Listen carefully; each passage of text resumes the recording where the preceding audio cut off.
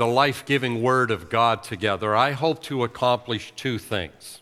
First of all, I want to encourage you to hold on to and develop a thoroughly biblical worldview. Because if you have a biblical worldview, you'll be able to better interpret the details of your life and address them in a God-honoring fashion. And secondly, I hope to encourage in your hearts a greater appreciation of the depth of God's love for you and the extent of Jesus' sacrifice on your behalf. But before we start that journey, I want to remind you of something I've mentioned to you before. Our first PowerPoint this weekend will come prior to our text and our title.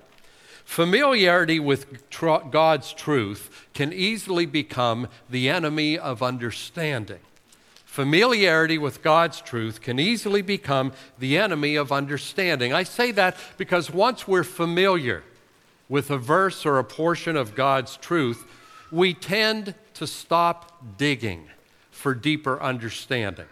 If, for example, it's a verse that addresses prayer, we tend to pigeonhole it under prayer, and we don't look for what it has to say about other topics. And sometimes when God's people study His Word, they treat it like Aesop's fable on steroids, as if it's just a loose-knit collection of stories and each story ends with a moral. But Scripture is far more than that. The Word of God is one seamless story from beginning to end. One progressive, tight-knit narrative about what God is up to in the world and what God is up to in you and in me. And every piece of that narrative is tied to every other piece of that narrative. And the verse we're going to consider today is a prime example of what I'm talking about, because you rarely hear this verse read this time of year or referenced this time of year. It tends to get pushed aside by the biblical passages that are more clearly associated with the coming of Jesus Christ. It gets pushed aside by the Old Testament messianic prophecies about the coming of Messiah. It tends to get pushed aside by the gospel narratives that tell us about a teenage girl with a child, angel messengers, a paranoid puppet king, shepherds in the fields, Roman taxes, a manger, angel choirs, and Eastern scholars. I've never seen this particular verse on a Christmas card. I've never heard it included in a Christmas musical production. Instead, this verse often sits at the edge of the celebration like the guest of a party that nobody knows, when in reality, this verse should be the guest of honor in our celebration of Jesus coming, because without the reality this verse describes, there wouldn't be a Christmas to celebrate. So today I want to take the forgotten verse and put it center stage. Put it where it belongs and give it the attention it deserves so that it can draw our attention to things we must never forget. And so now our text, it comes from the New Testament book of 2 Corinthians, the 8th chapter and the 9th verse. Paul said, "For you know the grace of our Lord Jesus Christ, that although he was rich, yet for your sake he became poor, so that you through his poverty might become rich." Today I want to consider the forgotten word of Christmas. Let's look to the Lord together in prayer. Father, in these coming moments, by your Spirit, enable me to faithfully teach and preach your life-changing truth. And by your Spirit, enable each of us to understand it and apply it so that it becomes a part of who we are, so that our lives reflect our alignment with your truth. We can't do these things on our own. So, Spirit of the living God, fall fresh on us, melt us, mold us, fill us, and then send us out into the world and use us. And as always, we pray these things in Jesus' name. Amen and amen. And as we study God's Word together this weekend, may the Lord be with you. Christmas is a time of customs, and I like that about Christmas. In our household, it always triggers the annual pilgrimage to the basement where I retrieve those dusty boxes that contain the Christmas decorations that survived the previous Christmas. And that always happens the day after Thanksgiving. When our children were small and living at home, they always embraced decorating the house for Christmas with tremendous enthusiasm that lasted about 20 minutes. And after about 20 minutes, they would begin to disappear one by one. Somebody would have to go to the bathroom. They didn't tell me they were going in Mongolia because they never came back. Somebody needed a drink. Somebody wanted to put on socks. Their feet were cold, and I didn't know they had to go shear the sheep and weave the socks and make them and put them on their feet. And as they would disappear one by one, eventually it would be Karen and I finishing the job, and it would leave her muttering hollow threats about, well, if this is the way it's got to be, we'll just forget the whole thing next year. And nobody took her serious because they knew she was just venting, and next year we were going to sign up to do the whole thing over again. But as we unpacked those boxes, things that had been totally off our radar for 11 months suddenly took center stage. That artificial, pre-lit, three-piece Christmas tree that comes in 3 sections that are easily connected, like an inverted umbrella. And then the various decorations that we had accrued over the years, and our vast collection of Christmas ornaments. Some of them made by our children in children's ministry or in their public school. Others given to us as gifts to commemorate a first Christmas. But most of them purchased 2 to 3 days after Christmas at 75% off, because that's how you want to get your ornaments. And then last but certainly not least, the German stars made out of paper that had been intricately folded, and those were made for us by Martha Lang, who has long been with Jesus, but for many years was one of the matriarchs of this congregation, and she made us a full set of those as a gesture of her love. So those always have a special place on our tree. But just as Christmas is a time when people pull out decorations that have been forgotten for many months, Christmas also tends to be a time when we pull out certain biblical words and dust them off and include them in our vocabulary and put them center stage. And those words readily come to mind. Words like joy, peace, fear not. We hear those words other times as we read God's Word, as we worship together, but Christmas is their time to shine. That's their moment on center stage. It's during this season that those words are sung repeatedly and read repeatedly and declared again and again so that we don't forget them. But even when those words have their moments center stage, they can lose some of their luster because of the circumstances we find ourselves in. Sometimes it's hard to hold on to joy. Sometimes it's difficult to hold on to peace. Sometimes it's difficult to guard your soul against fear when every day brings the next installment of an ISIS atrocity, terrorist activity, bitter political infighting, government gridlock, growing ethnic divisions, growing ethnic disparities, culture wars, rancorous rhetoric, not to mention our own personal disappointments and heartaches and losses and sorrows. In the midst of those things, sometimes it's hard to hold on to joy and peace and fear not. But we need to hold on to them.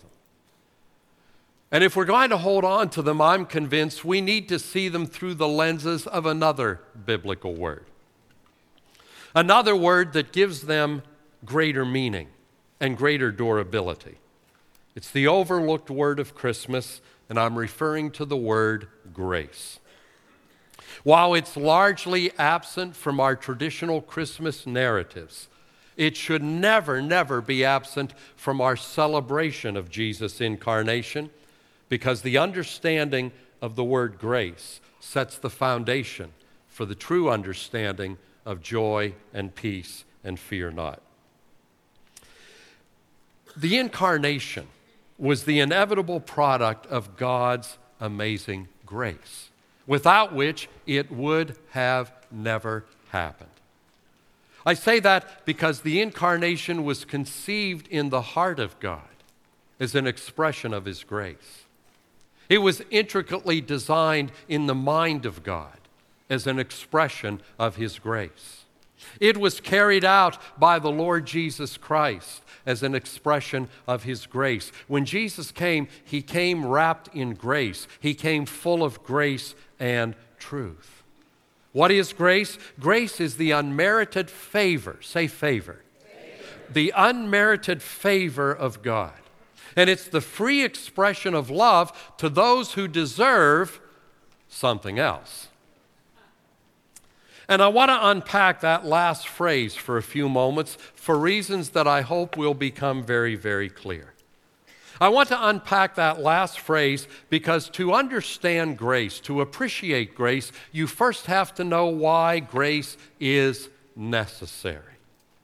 If you fail to grasp why grace is necessary, you disrupt the ecological balance of Scripture.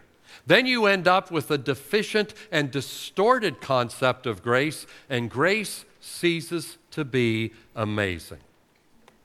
Now, to understand grace, you have to understand what theologians call the fall.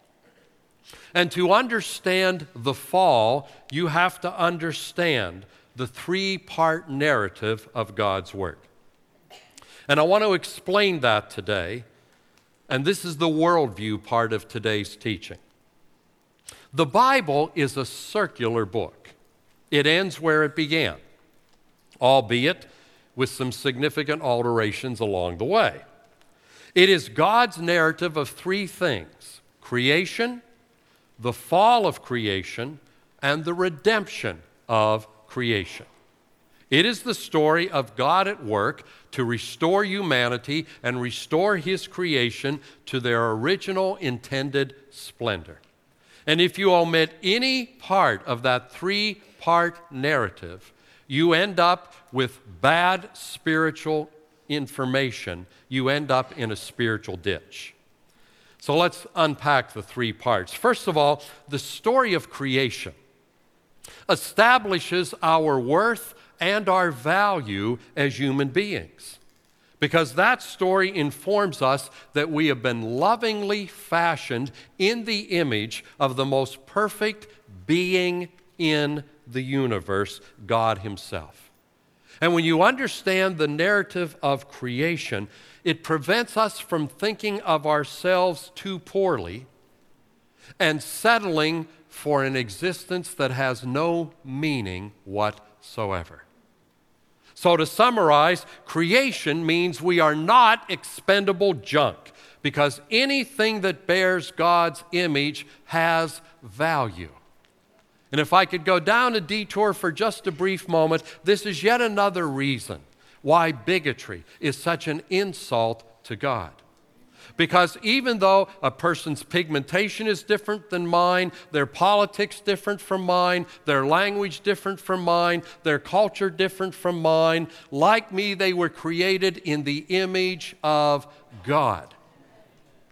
And that is to be respected, because that gives them dignity, that gives them value, that gives them worth. They are not expendable junk. They are not other to be dismissed. The second part of the narrative is the fall of humanity. And that part of the narrative establishes the fact that the beautiful image of God in us has been severely compromised by virtue of our disobedience. God's image has been fractured in us. It has been defaced in us. We are spiritually broken. We are damaged goods. And worse, we are now deceived by our own pride so that we can't diagnose our condition on our own, let alone fix it. Why is it important to understand that? Well, if understanding creation keeps us from thinking of ourselves too poorly, understanding the fall keeps us from thinking of ourselves too highly. And it reminds us that it is not up to us to define what our existence is all about. That has to come from somebody at a higher pay grade who knows a little bit more than we do. In short, the fall left us rebels at heart and undeserving of favor. And I want to stress that because we live in a very rights-oriented culture where people compete with one another for their rights. And I simply want to remind you that based on what Scripture teaches us about the fall of humanity, nobody in this room has a right to God's grace. You may have certain political rights as a citizen of the United States at this time in its history, but no human being has a right to the grace of God. We are wholly undeserving. Finally, we come to the third part of the narrative, the story of redemption.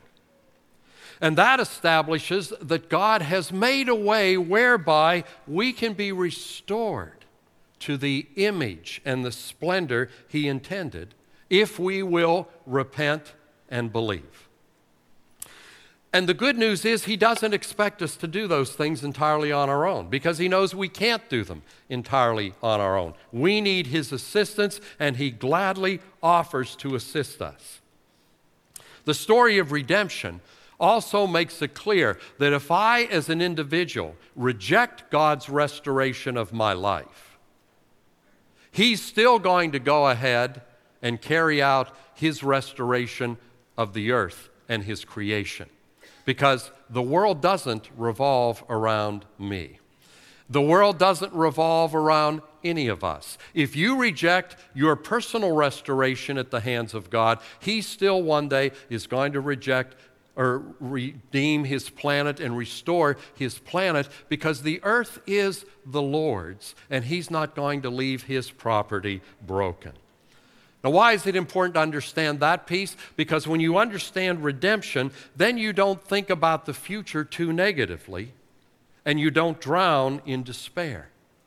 It reminds us that evil will not write the final chapters of human history. The reality is, they're not up for sale. The final chapters of human history have already been written by God. We're just waiting for them to unfold on His timetable.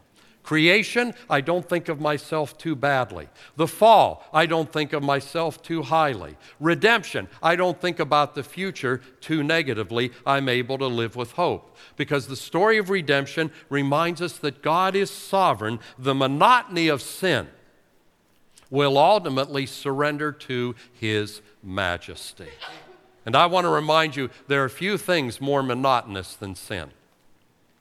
Because you keep getting the same results over and over and over and over, and the results are always dehumanizing, debilitating, degrading, and disappointing.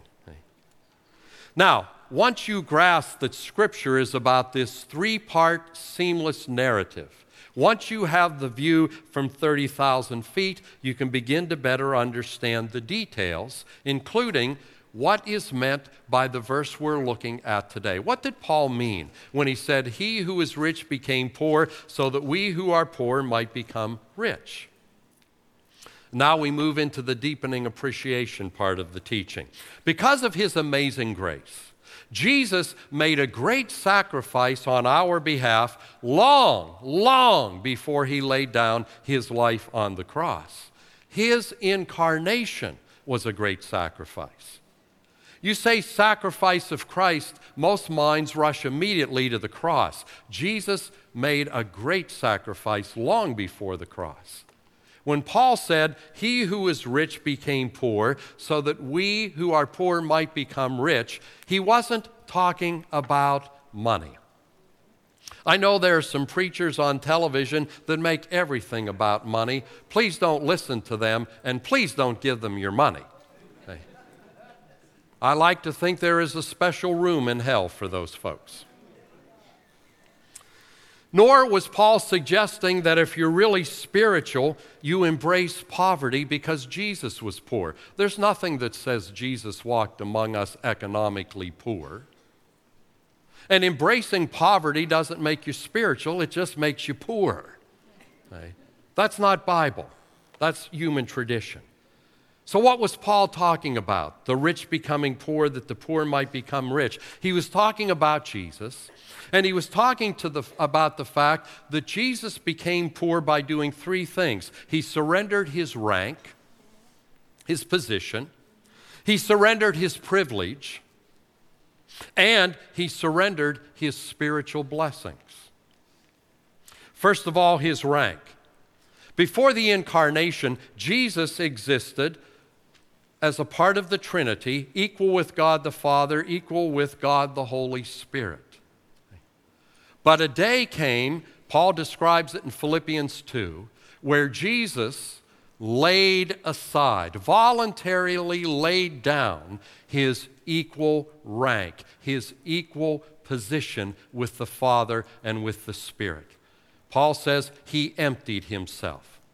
He didn't hold on to his equality with the Father and the Spirit, but he laid it aside because somebody had to become flesh, if you understand redemption. Somebody had to become flesh and dwell among us without sin and die on our behalf. And to do that, Jesus laid aside his equality. He took on the role of being a son, because a son is obedient to his father. And when Jesus took on that role, he said, I only do what the Father tells me to do. I only say what the Father tells me to say. He also followed the leading of the Holy Spirit, who led him into the wilderness to be tempted, who led him in all that he did. So you find folks like the Jehovah's Witnesses and others who say, well, if Jesus is the Son of God, that means he came into existence after God. That means he isn't God, he isn't divine. And what they don't understand is that he always existed as a part of the Trinity, but there was a day when he assumed the role of being a son so that he might be the servant who would make it possible for you and I to one day be the servants of the living God.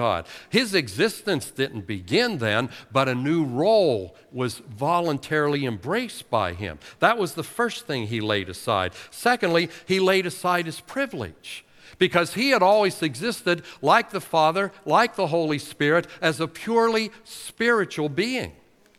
And in the incarnation, he accepted the limitations of being human flesh. He could no longer be omnipresent everywhere in his creation at the same time. He was limited to one place and one moment in time. He accepted more limitations than you and I can even begin to imagine. And that sacrifice wasn't temporary. Remember, after his resurrection, Jesus was in bodily form. His disciples were able to touch him. They ate with him.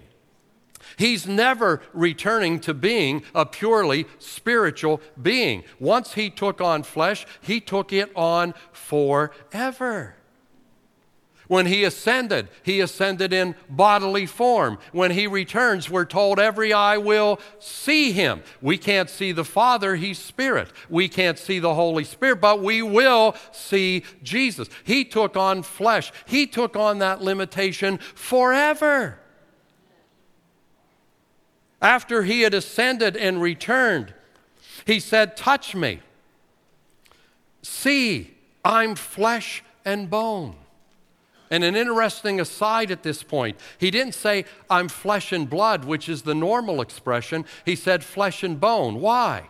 Because when he ascended, after his crucifixion and before his return to the disciples, when he ascended as our high priest, he took his blood into the Holy of Holies in the heavens, and he placed it there as the eternal offering for our sins. His blood remained in heaven, so he said, I am now flesh and bone among you, but he was still flesh. See, he made that sacrifice forever. Forever. He laid aside his equality with God. We aspire for rank. Jesus had the top rank and set aside for you. For you. And what did you have to offer him? Nothing. Nothing but your brokenness. And then he laid aside spiritual blessing. He had never known anything but perfect communion and love with the Father and the Spirit. But you'll remember there was a moment on that cross when, because he became sin, he hadn't sinned, but the curse of my sin was put on him. There was a moment when he said, my God, why have you forsaken me? See, when he became sin, the Father had to look away. There was a moment when he experienced the ultimate wage of sin, separation from the Father. And having known such deep love with the Father, can you imagine what that was like for him? No, you can't. None of us can. None of us can. And even though it was only a few moments to his sinless soul, it must have felt like an eternity. And we know that in death, he literally went to hell and back. Not to suffer, but he went to hell in his spirit to declare release to Abraham and Isaac and Jacob and David and Moses and all the rest who had lived in faith, knowing that God would not leave their souls in the place of dead. He was one day coming for them, and Jesus went and he led them out. But he actually went to hell and back in his spirit for us. So when it says Jesus became poor, it means Jesus bore all the consequences we would have faced if it were not for his grace. He was willing for a few moments to endure the worst poverty of all, because the worst poverty is not the absence of money. The worst poverty is spiritual poverty in the absence of God. I have that on good authority. Jesus said, if a man had the whole world but lost his own soul, he's a loser. It profits him nothing. He went to hell and back for us. And now he offers us the chance to be restored. And all of it undeserved. Say undeserved. Undeserved. He offers the return to splendor when we don't deserve it. That's grace. He offers it when we could never deserve it. That's grace. Now, much of what he offers us still awaits us. Still awaits us. Everything hasn't unfolded in God's perfect plan. But we have every confidence that it will unfold just as he promised. Because if you're holding a check and the signature on it is God's signature, that check will never bounce. That check will be good, no matter when you cash it in. Now, once you grasp that narrative, once you grasp undeserved grace, then you're ready to hold on to your joy and hold on to your peace and hold on to your fear, not confidence, with strength. Those things aren't easily shaken. If I could be very, very transparent for just a few moments, there are many times I stand before you and I declare the glories of God with a broken heart because of my human experience. I don't share them with you because my calling is not to share with you my heartaches. My calling is to declare to you the unsearchable riches of Christ, who is greater than all of our heartaches put together. But in this Christmas season, Karen and I have been to hell and back with a family situation that sits on us every day. It's been the most painful time of my life. But I can testify to you that while we are walking through a living hell, my soul is not shaken. My joy has not been hindered. My peace has not been disturbed. My fear not is not compromised. My soul is well. The joy of the Lord is my strength. I'm excited about who He is in me, who He is in the church, about where we're going together, and no weapon formed against me will prosper. And if it doesn't kill you, it just makes you stronger.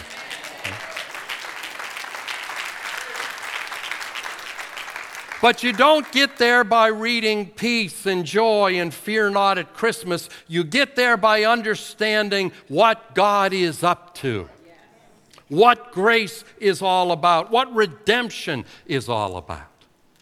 So let me say this in closing. I know that many of you struggle to get through the holidays. Some struggle because of people who are no longer here. And when you gather together, their absence gnaws at you. Some of you are struggle because of the people who are still here. Amen? Yeah, I mean, you can get hurt by missing those you dearly loved and being with those you'd love to miss. You can ache because there's an empty seat at the table, or you can ache because it's filled and the person who's filling it is really prickly. Okay? But I want you to remember, if Christmas is a hard time for you, don't center your Christmas emotions on your earthly family being together around the table in blissful harmony. Center your Christmas celebration on you being a part of God's family and having a reserved seat at that table that will be the greatest table in human history, the reception table for that day when Christ returns and is joined to his bride, the church. You have a reserved seat there. There are no bad seats at that table, and your seat has been paid for in full. And you will be joining your brothers and sisters in Christ for an eternity that is beyond your imagination. So don't center your celebration on humans at your dinner table. Center it on where you're going to sit one day at God's table and the fact that God is going to be there and that one day your splendor will be fully restored. The image of God in you will be fully restored. Life will become an awesome, unspeakable, incredible journey and adventure. Don't compare your Christmas circumstances with greeting cards, happy ending specials, and certainly not with other people's Christmases. Especially the ones that write you notes about how everybody in their family is blessed and successful. Because let's be frank, if you're hurting and you get those cards, that's a downer, right? It's a downer. Okay? Don't compare your circumstances with others. Compare your circumstances with what they're going to be. With what they're going to be. When every promise Jesus made is fulfilled. When every blessing God has for you is bestowed. When you have moved from being spiritually poor to being spiritually rich. And if you'll do that, you'll be able to recover your joy. You'll be able to recover your peace. You'll be able to recover your fear not. You'll be able to appreciate them at a deeper level than ever before. Let me close by saying the greatest carol of Christmas is not Silent Night, Joy to the World, or Hark the Herald Angels. The greatest carol of Christmas is Amazing Grace, how sweet the sound that saved a wretch like me. I once was lost, but now am found, was blind, but now I see. And when we've been there 10,000 years, bright shining as the sun, we've no less days to sing God's praise than when we first begun. Amen? Amen. Let me just pray in closing. If you came today not knowing Jesus, and God has used something in this teaching to make you aware of your need, that you're still fallen and you're not yet redeemed. And if you'd like to change your category, if you'd like to change your status, God's eager to do that. That's why Jesus came. Where you are, in your heart, where God knows your every thought, will you simply call on the Lord and say, Jesus, save me. I've sinned against you, I'm broken. I can't fix myself. I need you to save me and change my heart. I confess you as Lord and believe that you were raised from the dead. Save me, Jesus, save me. Father, we're so thankful that at the heart of Christmas is the story of grace. That he who is rich became poor so that we who are poor might become rich. In light of that narrative, help us to not only hold on to our peace and joy and fear not confidence, help us to grow them and share them. We pray in Jesus' name. Amen and amen.